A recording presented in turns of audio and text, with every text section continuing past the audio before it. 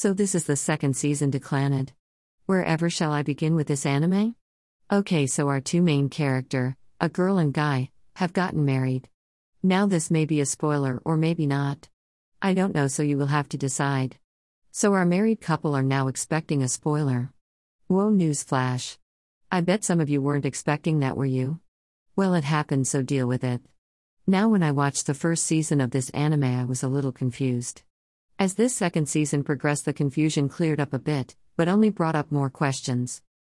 Other than the little confusion and trying to figure out what was happening and going on, I really enjoyed this anime. Another thing is that I really loved getting to see our couple being together. It was just adorable.